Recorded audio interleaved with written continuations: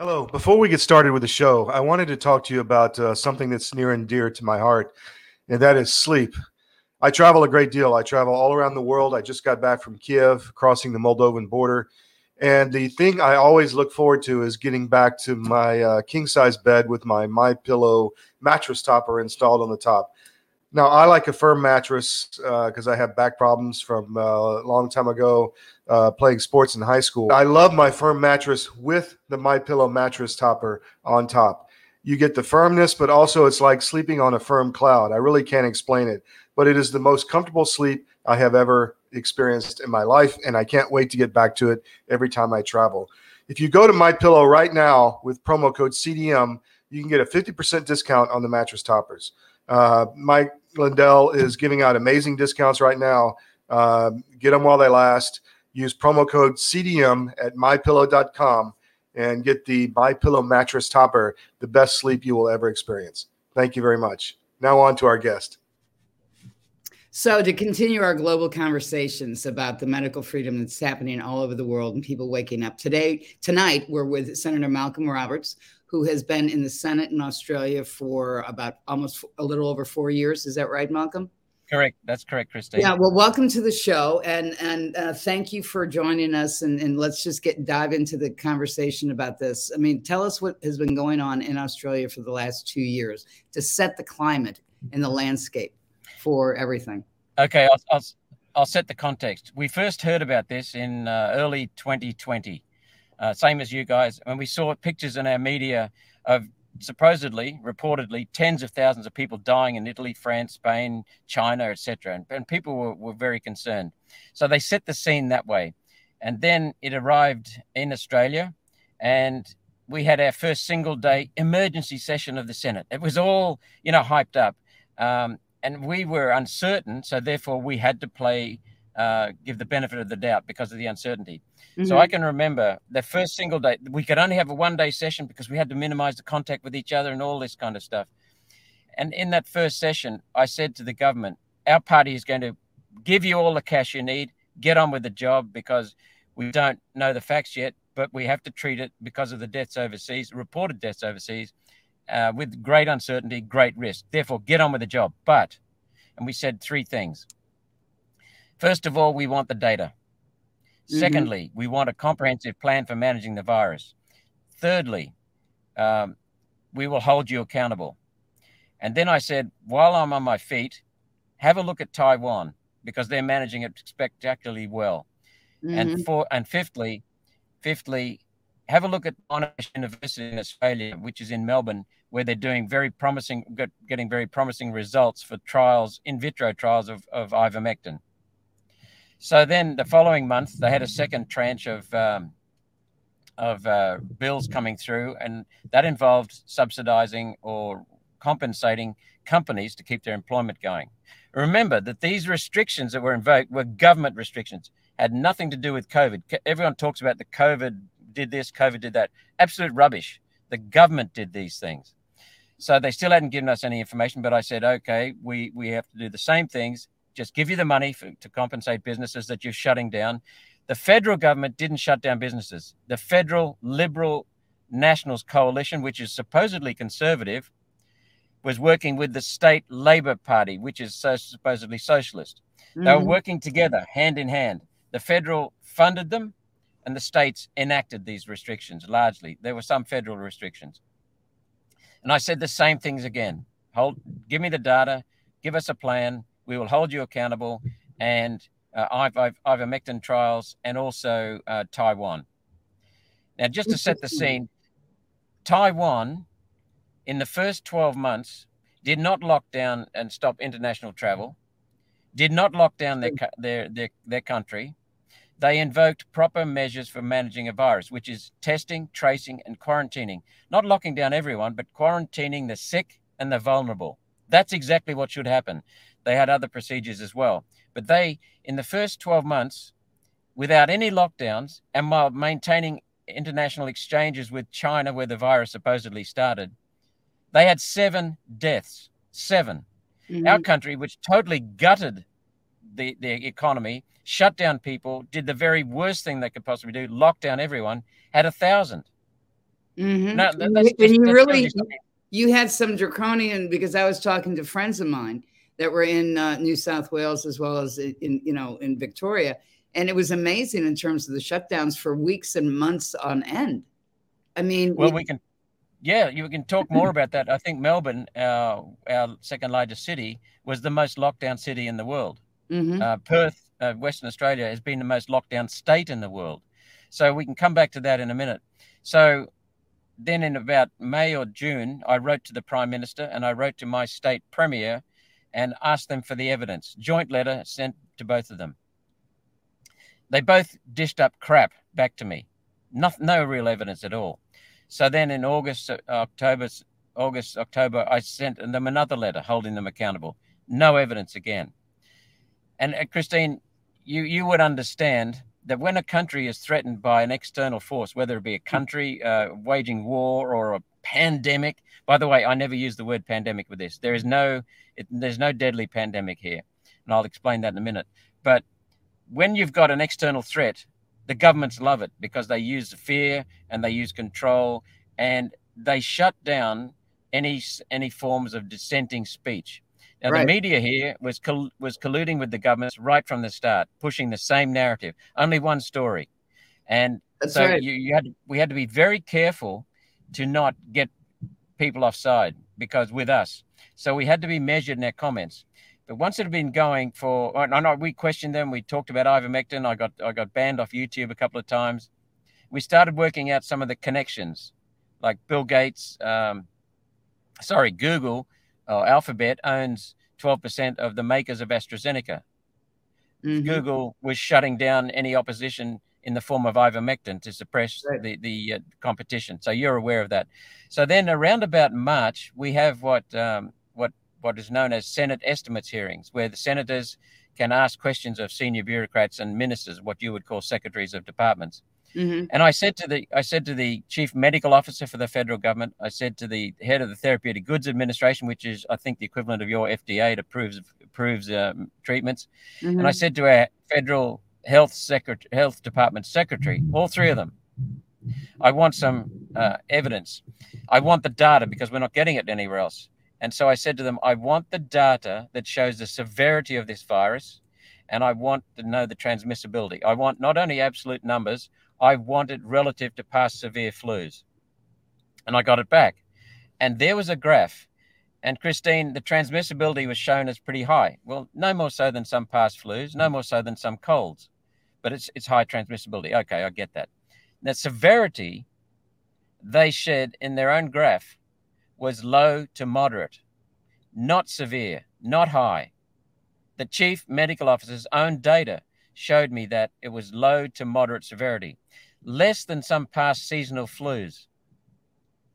So and how did they justify their action, Senator, in terms of shutting if it's not more severe than some seasonal flus, what was their justification? I mean, who are they listening to? I know here in the United States, they're listening to, Fauci, I say this now, but every time Fauci opens up his mouth, it's a piece of evidence of a lie.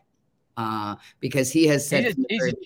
He's in my opinion, after reading Robert F. Kennedy Jr.'s book, The Real Anthony Fauci, in my opinion, Fauci is a genocidal maniac. Well, he's making a lot of money up this on the side. Bobby Kennedy is a good friend. I tell everybody read his book. I tell everybody to read Empire of Pain because that's about the Sackler family that created the OxyContin epidemic all over the world, and it gives a history of how some of these pharmaceutical companies actually create their own journals that lie. They're like PR for hacks for the pharmaceutical companies. How much of Bobby's book goes into great depth. He's working on a second one. I can tell you that. Could you pass on our regards, please, and our really sincere admiration? That man has done the world a huge service. I read his book. I ordered it in September. It was so popular that I still haven't got my paper copy, but I then got it. Our office manager got it off the internet, and that book had me captivated. I just read it from cover to cover, and made notes, and it's just stunning. I mean, It the is. man It is stunning. deserves a medal. I read it the first time, and with my trafficking background, because I'm looking at this as a medical trafficking story. So you should be. And it's corruption. And I read Bobby's book the first time, and I was mad. The second time, I was morally outraged.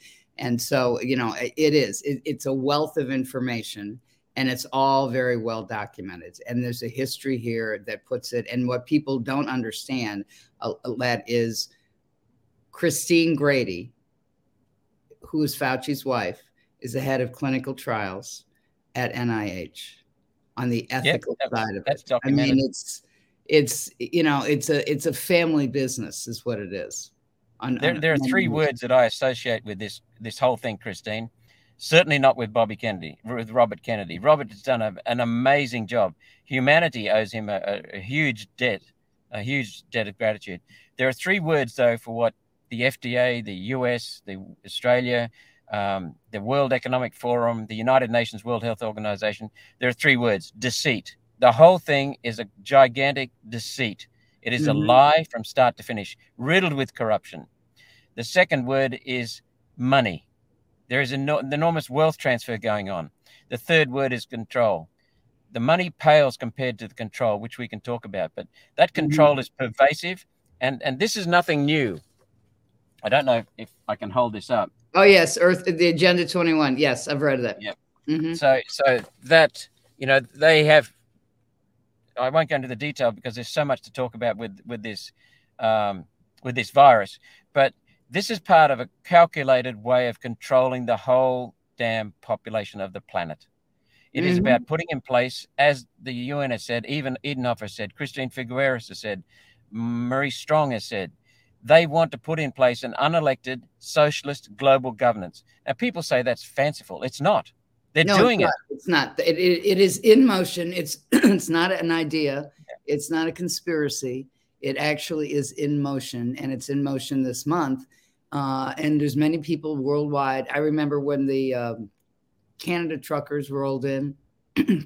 We had camera crews coming with the truckers going into Ottawa. We had them on the ground.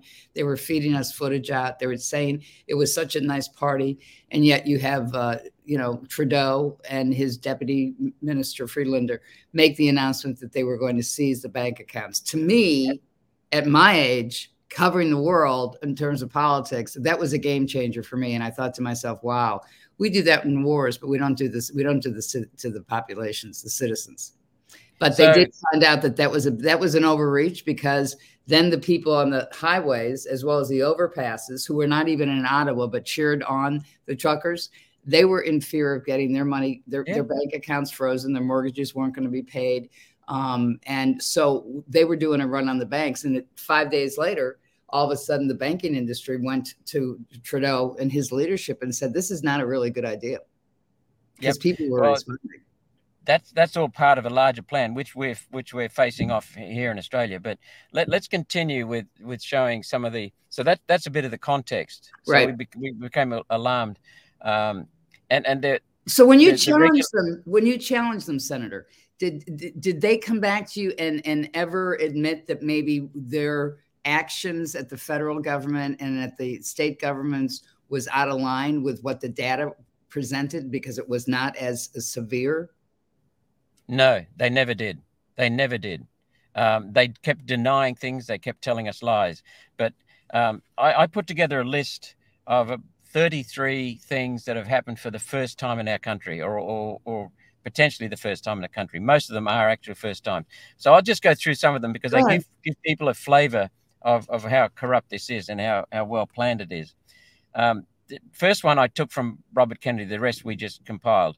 But Robert Kennedy said, "This is the first time a society has sacrificed its young on behalf of the elderly." But Christine, every animal species, the young are put under protection, because they're the future of the species. That's how the species is propagated. Every human society, apart from a sick one, has done exactly the same thing. This is the first time. But what's even more telling is that in Australia, at least, and I think in your country as well, in many Western countries, the elderly have not been protected. They have been abandoned. There's been no proper plan, which I'll come to in a minute. Then the second first is that this is the first time a government has forcibly, and I say forcibly, they have coerced people, threatened them with, you can't feed your child. If you want to feed your child, you continue working. If you want to continue working, you'll take this injection. Forcibly injected people with something that can kill them and is killing them by the thousands. With taxpayers' money. With taxpayers' Correct. money. It's insanity. We pay the government. The government tells us what to do. They buy these shots, and then they tell us that it's mandatory, or you lose your job. Yep, and your livelihood and your children's ability to be fed. But the third thing is there are so many examples of this kind of event. I've been exposing the climate scam. It's another scam that's been concocted by the UN over many decades, and there's no evidence for it. I can go into that separately. That it's comprehensive. We have now got them nailed down on that. But the climate scam is invisible. The virus is invisible. They're using that with fear and guilt to move people. They're millennia, century-old tactics that unscrupulous politicians use. So the third first that's ever happened. This is the first time a government in this country has withheld from the sick a proven, safe, effective, affordable, accessible treatment, ivermectin, hydroxychloroquine. If a doctor prescribed hydroxychloroquine in my state of Queensland, they will face 6 months jail. Now that's suddenly been removed, but this is our health minister, who is a graduate of the World Economic Forum's Young Global Leaders Program, and who was a member. What's his name? Greg Hunt. He's only got a few days left. He will be dismissed once the election's over because he's not standing again. He's not standing for election. He's running. So he was director of strategy for the World Economic Forum 2000 and 2001. The man's a globalist. Here's what he said. This is a quote from him. Very early on, with regard to the injections, I don't call them vaccines. They're not vaccines. They don't give you immunity. They're injections. They're experimental gene therapy treatments, unproven. He said, quote, "The world is engaged in the largest clinical vaccination trial. You cannot mandate anything with regard to violating someone's bodily integrity, bodily autonomy, even if it's proven, let alone an experimental treatment that has got so many questions around it and that has not been tested. It's never been tested in this country. We rely upon the criminals at Pfizer for their word for it. Pfizer, I exposed them at Senate estimates. I said to our chief medical officer, Pfizer and the head of the Therapeutic Goods Administration, Pfizer has been fined $2.4 billion for telling lies about its products. Oh, but that wasn't about their testing. I said, you're taking their word for them and you're telling me that that's integrity? Come on. They're not being tested. This is another first is that this has been a massive wealth transfer of $8 billion from taxpayers to big pharma. And what's more, Christine, we have asked questions in Senate estimates of our government saying, where is the contract? We want to see the contract. Oh, that's have you seen it? Have you seen it? We've been collecting some of the contracts for the U.S. pharmaceutical companies where they're distributing overseas. I'm not going to tell you we have hundreds. Okay, we don't, but we're taking a look at it. We're talking to people who have been inside the room, and they're quite draconian. They're quite in the form of economic coercion by the CCP in China. Yep. So we'd love to see it if you get anything on Australia. The next point is that we have state governments in particular have trampled human rights, trampled their own human rights legislation, set it aside, trampled basic freedoms, trampled the things that we take for granted in our country, the basic freedoms, the livelihoods, lifestyle. We've got a wonderful lifestyle here. They've all been set aside based upon emergency declarations of a health bureaucrat that is not held accountable. And so that they are completely breaking the laws, but it's all now legitimate because of the emergency declarations. And yet, towards the end in recent months, they've been saying, while maintaining all the mandates and a lot of the controls, they've been saying we now need to live with the virus. Well, if you have to live with the virus, it's not an emergency. It's standard practice. So there's so many contradictions, so many absurdities, so many dishonesties, so much fraud. We've had state premiers treating human rights and freedoms as something to be withdrawn and then resold back to the people, providing the people jump through the hoops. We see governments bypassing for the first time informed consent and replacing with coercion. Nurses, we've seen, you know this, Christine, nurses are every day checking informed consent with their patients. And yet they were forced to be injected without informed consent. We've had a health system that's riddled with with stress now, because we've got ambulances keeping patients in the ambulance because there's no room in the hospitals because of the injection injuries. And at the same time, we're suspending nurses who refuse to get these experimental gene therapy treatments. So this is not about safety. It's not about health. It's about control. We've got doctors and nurses who are being coerced into not reporting injection injuries, who are refusing to give patients honest advice. The patients now, when they go to their doctor, they're not dealing with their doctor. They're dealing with the Australian Health Prudential Regulatory Agency behind the doctor. These people were removed from parliamentary accountability in 2010. So we are seeing these people run roughshod over the doctors, threatening them, bullying them, actually deregistering doctors that have done their job and given honest advice about the injections, or honestly reporting vaccine injuries, injection injuries, and yet we can't hold them accountable for that. We've seen health professionals stood down when the government says healthcare is under threat. We're seeing parental consent, informed consent to inject the children being bypassed. Children as young as 12 are now able to be declared by a medical practitioner as having sufficient maturity to make an informed decision on their own injections. Parental rights are out the window. Correct. We've seen injecting of children who have got no threat from virus, none at all, and yet they're dying from the injections. We're seeing the violating, as you can see, from the doctor-patient relationship. We're basically getting our advice from a bureaucracy. Bobby and Robert Kennedy said this so clearly. This is community health being put paramount. Community health is a combination of many individual health cases. Right. There's no such thing as community health. It's individual health over many times. There's the doctor-patient confidentiality has been smashed. This is the first time that a product failure has been blamed on the people who don't use the product. Isn't it incredible? This is the first time where we've had a deadly pandemic with no pandemic of death. The all-cause mortality figures are within the ongoing limits for the past. There's nothing unusual going here until, Christine, a couple of months after the injection started, then we saw the all-cause mortality going above the upper range.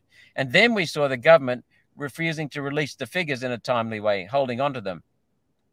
So we've seen 2 weeks to flatten the curve was the mantra from our state and federal governments. 2 weeks to flatten the curve became 3 injections to get your freedoms, and that became 3 injections to keep your job and feed your kids. The governments have blamed COVID restrictions for all of the negatives, the decline in health, the decline in mental health, the suicides, the 20,000 teachers that have been stood down in our state, because that's 20% of our teachers. Our kids are suffering. Our kids are literally suffering physically. So some are being crippled by this because they haven't got adequate supervision. This is going on. We've seen small businesses being told under emergency measures to supervise and enforce health orders. We've seen small business being told they must be policemen. We've seen wealth transfer from small business to large billionaires. And Christine, we've seen this now not only across the country, we've seen it coordinated internationally. We've seen Canada's Trudeau, we've seen New Zealand's Ardern, France's Macron, Biden in America, we've seen Merkel in Germany, we've seen our own Scott Morrison as Prime Minister, all using the same mantras at the same time. Build back better, the Great Reset, New World Order. They've all been putting this rubbish out. We've now seen that as insidious and as dishonest and as deceitful as these coronavirus controls were, we're now being faced with an introduction of the Digital Identity Bill, which has been copied and pasted from the World Economic Forum's Digital Transformation Program. Copied and pasted. And these bring in far more severe and far-reaching consequences for control. They will include digital currency, cryptocurrency.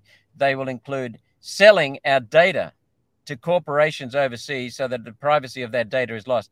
They include electronic surveillance of every cash transaction. They include banning of cash. These things, they're after complete control of our lives. And this is not me saying it. Mm-hmm. This is coming out of the government's own digital identity bill. So, well, they're also saying it in Davos. They're also saying it at the WHO. I mean, so you're seeing what we have seen here in the United States, and we're seeing across the globe. Tell us about the election, though, Senator, in terms of people waking up. You guys are, you're in the home stretch now in Australia for your elections. What are people really getting, from your opinion and your experience? Are they getting awake? We have seen, that's the blessing of this virus scam. The virus exists and it can kill people, but no.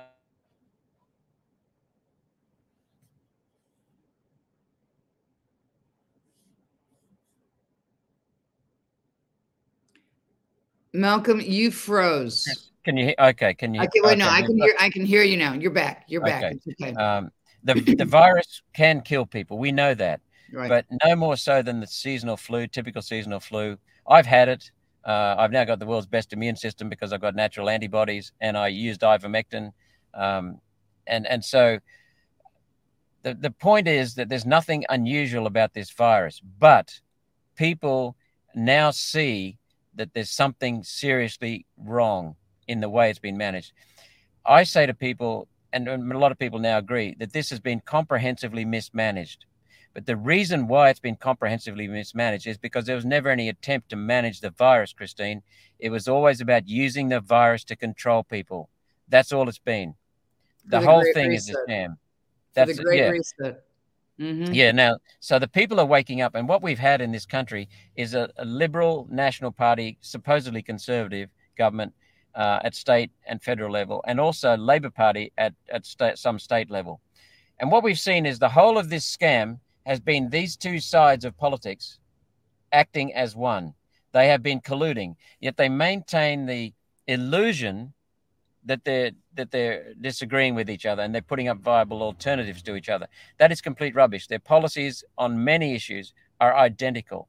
Their policies towards coronavirus are identical. They're both incompetent.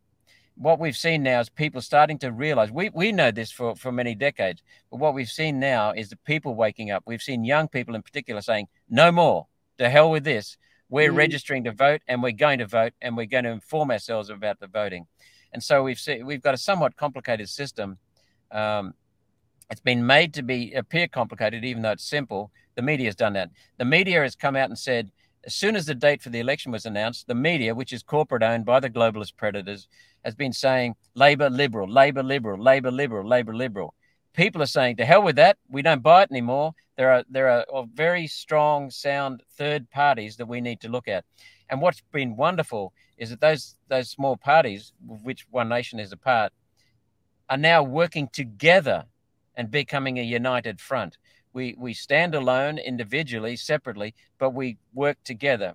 We are sharing preferences. I won't explain that.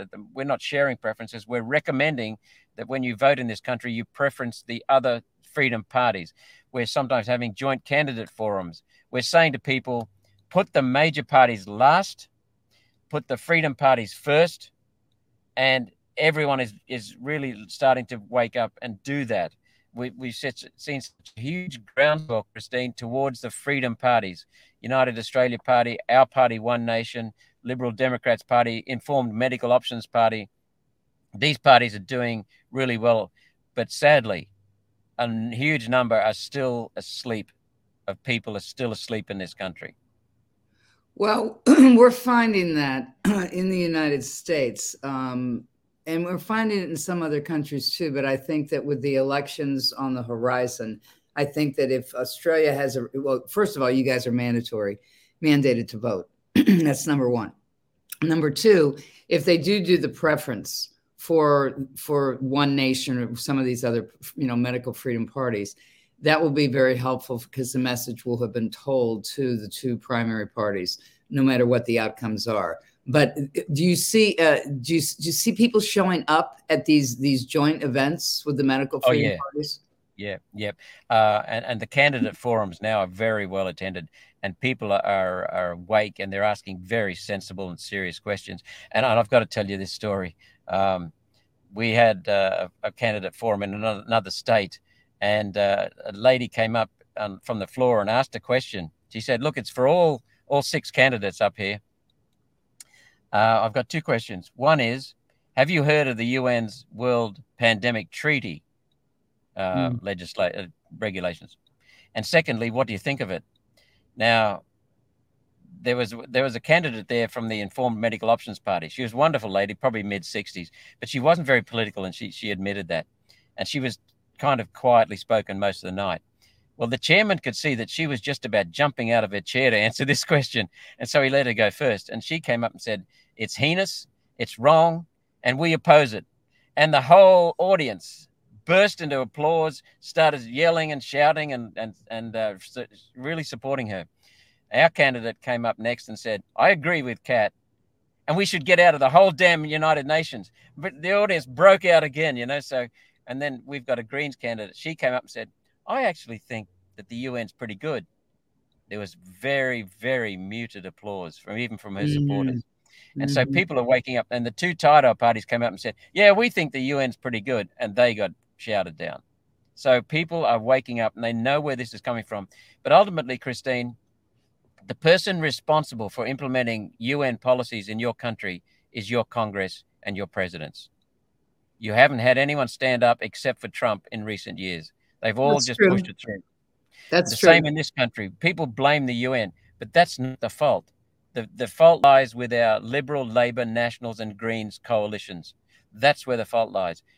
We are now seeing the I think the people, Senator, that really need to be outed are the people who actually are the worker bees. For instance, when we found out that the HHS, which is Health Human Services here in the United States, and the Biden administration wrote this new amendment to the WHO General Assembly, and this is an amendment to the 2005 International Health Regulations.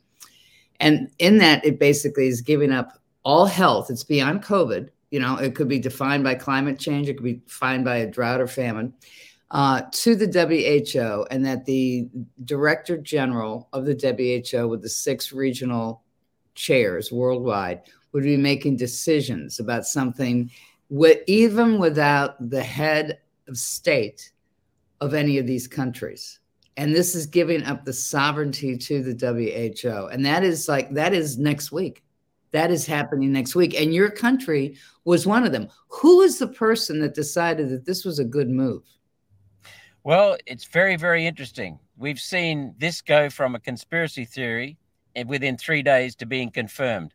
Well, we have the documents. We have the documents. Yeah, We've had discussions. That's right. I'll give you our experience with it here. But Christine, in the past, what's been used to dismiss claims such as what you've just said is, "Oh, that's a conspiracy theory. No, you're a lunatic. You're a nutter. You're go back to Mars. You've got a tinfoil hat."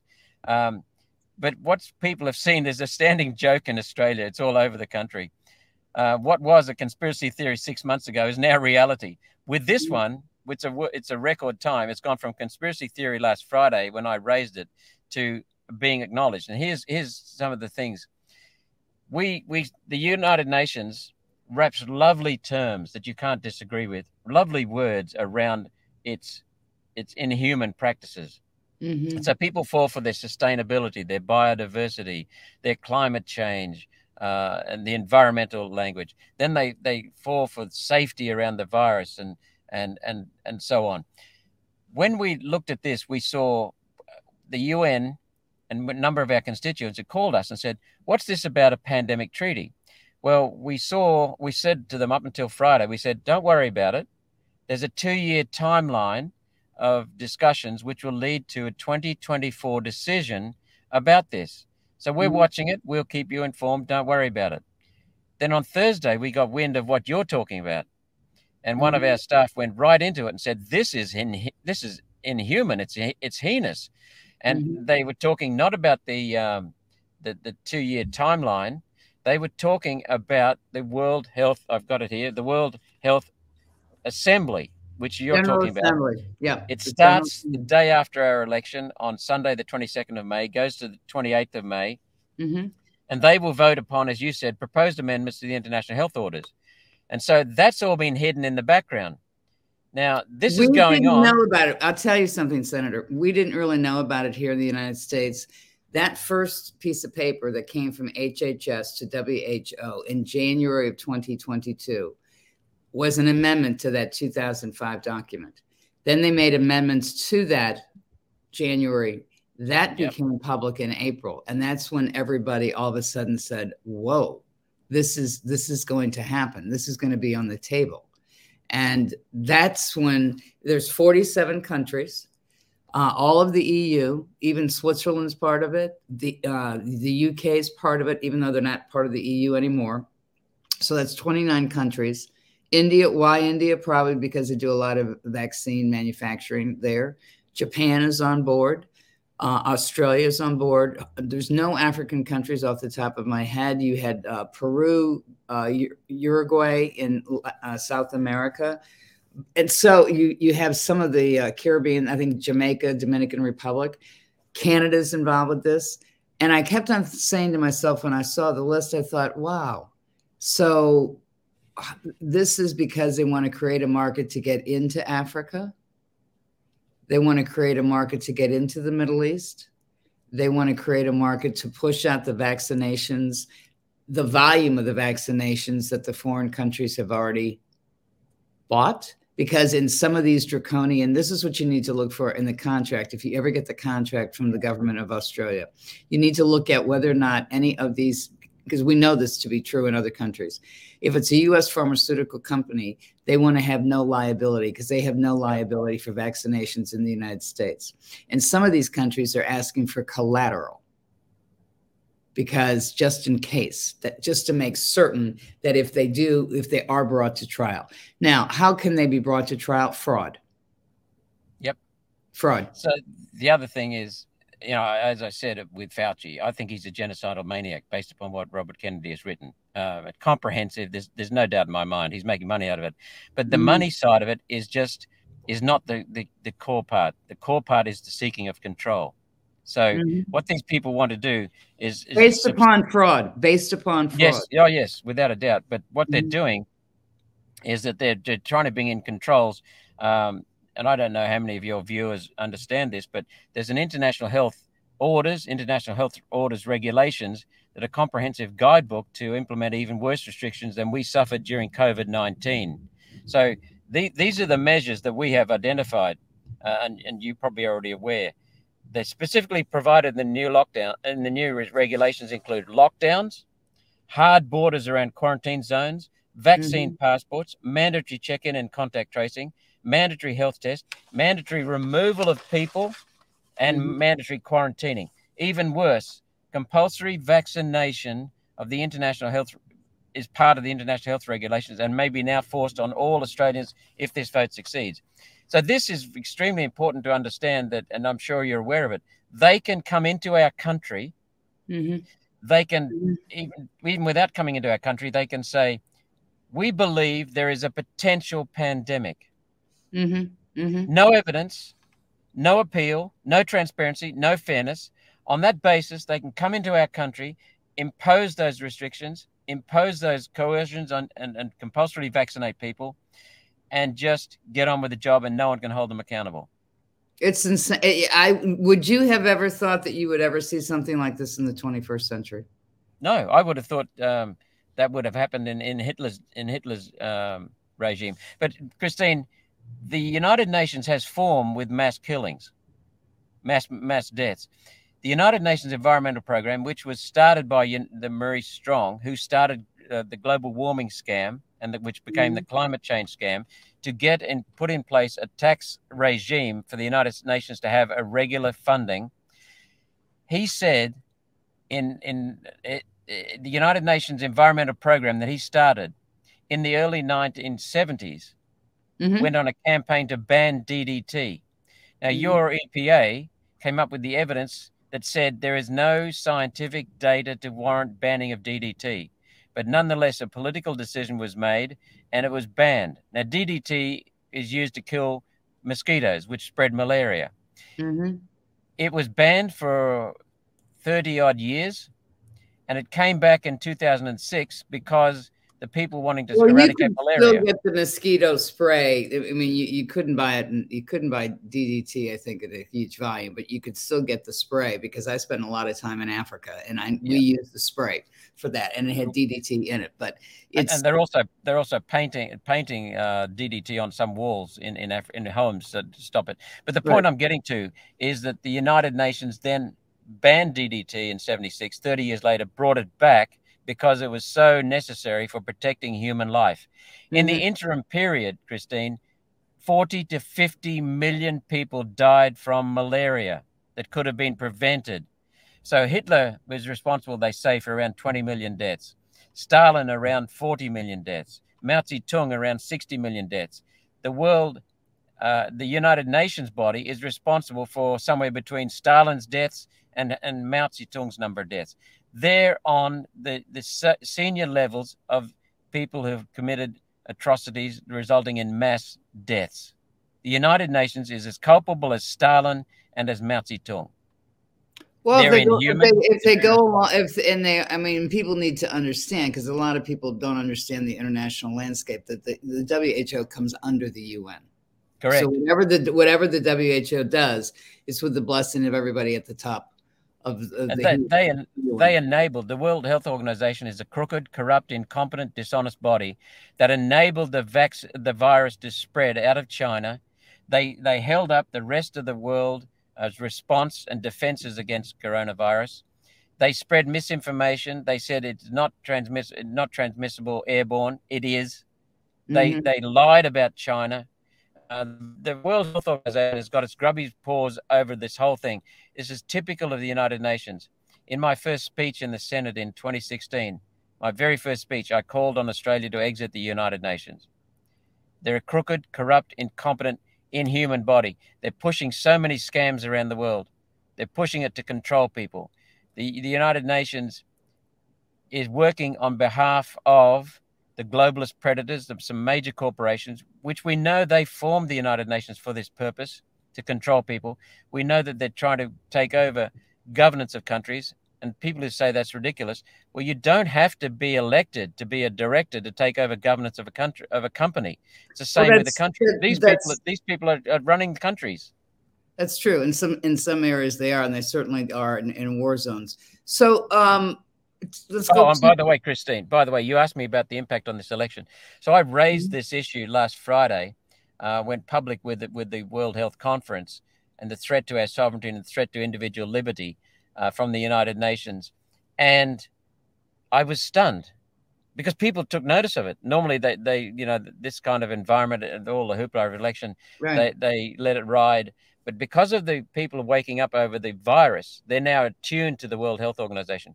And then what stunned me even more, instead of the media ignoring me and keeping it quiet and burying it, the media, a couple of journalists, asked the Prime Minister a question about it and asked the opposition leader a question about it.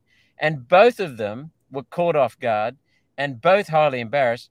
But both of them said that they advocate for stronger powers for the World Health Organization. So they admitted that it exists. They admitted they want stronger powers, but never once have either of them or anyone in their parties raised this as an issue for the people to have their say on during an election campaign.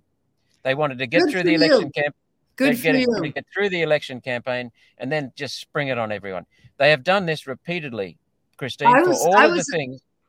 I was astounded when I found out that there was because there was an emergency act issued in Australia, that the press in Australia really had to go along with the narrative for the COVID policy. So that and I guess now that the Emergency Use Act has been is no longer, per se. Now they can begin to question. But a couple of friends of mine who are journalists said that they really couldn't, their bosses were not going to allow them to ask the questions.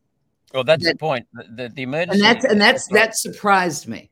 That surprised me. A couple of things that I disagree with you on there. The emergency declaration do not squash our press.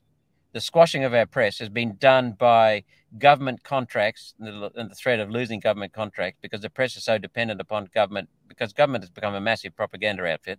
They're also part of the global predators that control the UN, that feed into big pharma. The same global predators own big pharma. They own a lot of the news media. They're making money out of this. There's only one narrative. Same as the war in Ukraine, there's only one narrative. Same as climate change, there's only one narrative. Same as coronavirus, there's only one narrative, because they're aligned with the government. What we saw this Monday past, was a couple of journalists asking questions as journalists should. And the Prime Minister and the leader of the opposition had to come clean.